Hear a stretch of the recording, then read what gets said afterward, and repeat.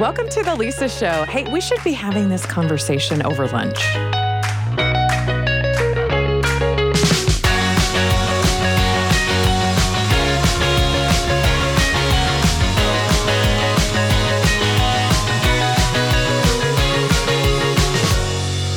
I couldn't have a financial advisor here and not ask, it's one thing to be fiscally responsible and learn how to use money to serve us instead of us serving it. But it's another thing to really practice it. As you are trying to teach others and certainly your own family, like good foundational financial practices, what are the main values that you focus on? So I love this idea of how finances relate to self-care, right? I think it's such a great concept, a great area to discuss. And to me, like my daughter, who's 19, she is, for the most part, fiscally responsible. But she has a couple of areas where she will absolutely splurge. And she just needs to be self-aware of that and, recognize. But she's very much a saver, very sort of financially mature that way. But so for her, it's kind of twofold. And I think this applies to a lot of people. So again, a lot of self-care things that we might do, number one, have a financial cost associated with them. So on the one hand, we don't want to deny ourselves of all those things just for the purpose of building up a bank account. That's Again, that's not the purpose of money. Just serving the money. Yeah, exactly right. But we also need to be aware enough that we're not focusing so much on whatever it is, self-care, or to such an extreme that we lose the financial balance. Maybe we feel really balanced in terms of whatever we're, spending money on, but down the road, there's going to, potentially be a problem. And so with my daughter, for example, shoes is kind of what I'm thinking of as far as, she'll spend, not that she has tons and tons of shoes, but she'll spend some money on shoes because they're important to her. So we've had this conversation about just making sure that, number one, you're doing that after you've taken care of first things first, right? We need to make sure that we're putting money into savings, that we have sufficient, for our needs, not just in terms of paycheck to paycheck, but that we're building some sort of nest egg or some, sort of safety net at least.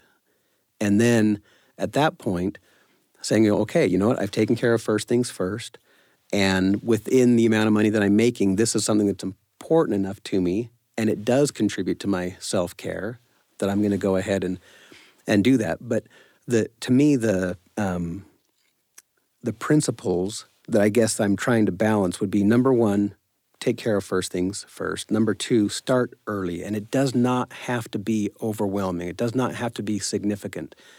We talk a lot about the smartest thing you can do, number one, is to start early, but then automate it. Like get something set up that just happens automatically. And oftentimes, if we break it down into weekly amounts instead of monthly amounts, it's much more doable. Oh, that's interesting. If I'm putting $25 a week away, that feels less cumbersome maybe than $100 a month for a 19-year-old, right? And yet it's the same thing. It's just not seeing a whole $100 go out of her account all at once when she might not have been planning for that or prepared for it or remembering it. So start early, automate things, and then what we'll say often is make sure that you're doing maybe every 6 months. Like I'll say New Year's and 4th of July, just because they're kind of in the halfway, beginning and halfway point of the year.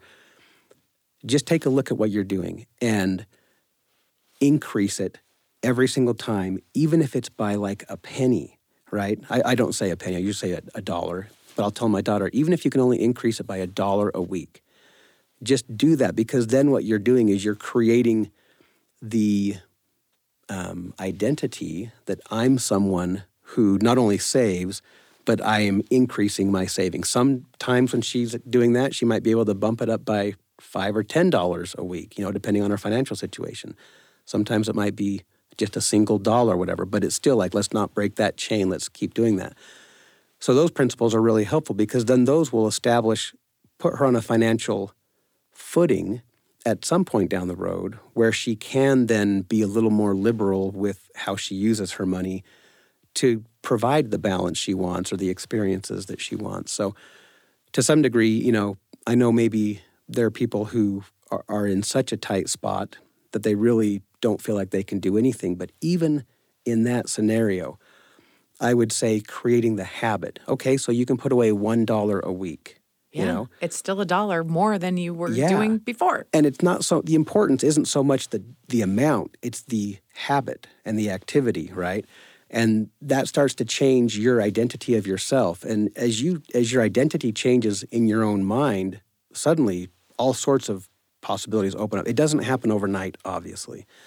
But as you prove to yourself that I'm the type of person, that gets up and exercises in the morning, well, that's going to become your identity, and that's going to really affect your long-term health. Same with financial health. I'm the type of person that saves consistently, and I increase it, twice every single year, sort of a thing. So just really simple principles like that, particularly, at a younger age, but really at any age, I think can really have a big impact in the long run. Well said.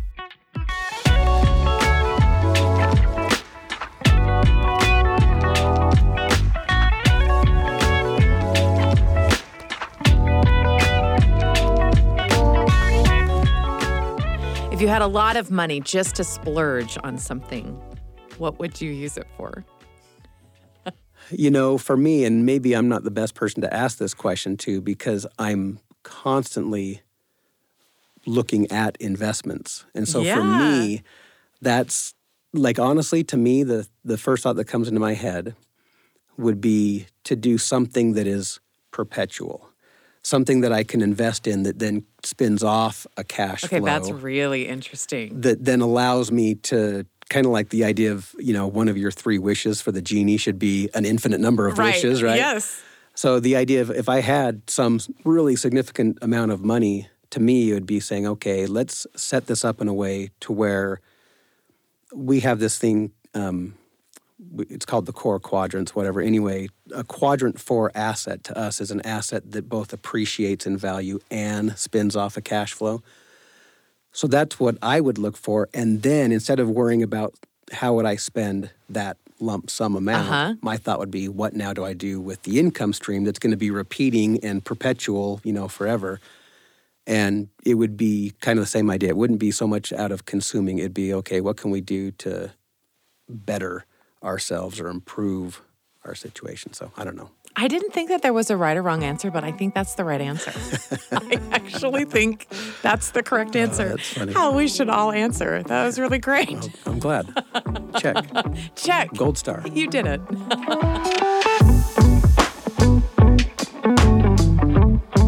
Is there anything that we haven't talked about surrounding finances and self-care that you want to add? No. Well, the only thing I would say, and I kind of referenced it earlier, there are certain habits that we form in life that really are sort of cornerstone habits that impact so much more than just that one little area of our life. And exercise is a good example of that, right? People who tend to be really good with exercising tend to see the benefits of that spill over into other areas of their life. And finance, to me, would be one of those cornerstone areas. If we're doing the things that we need to do financially, it will spill over into our relationships. Because if I'm financially stressed, again, I'm not a pleasant person to be around. Yeah.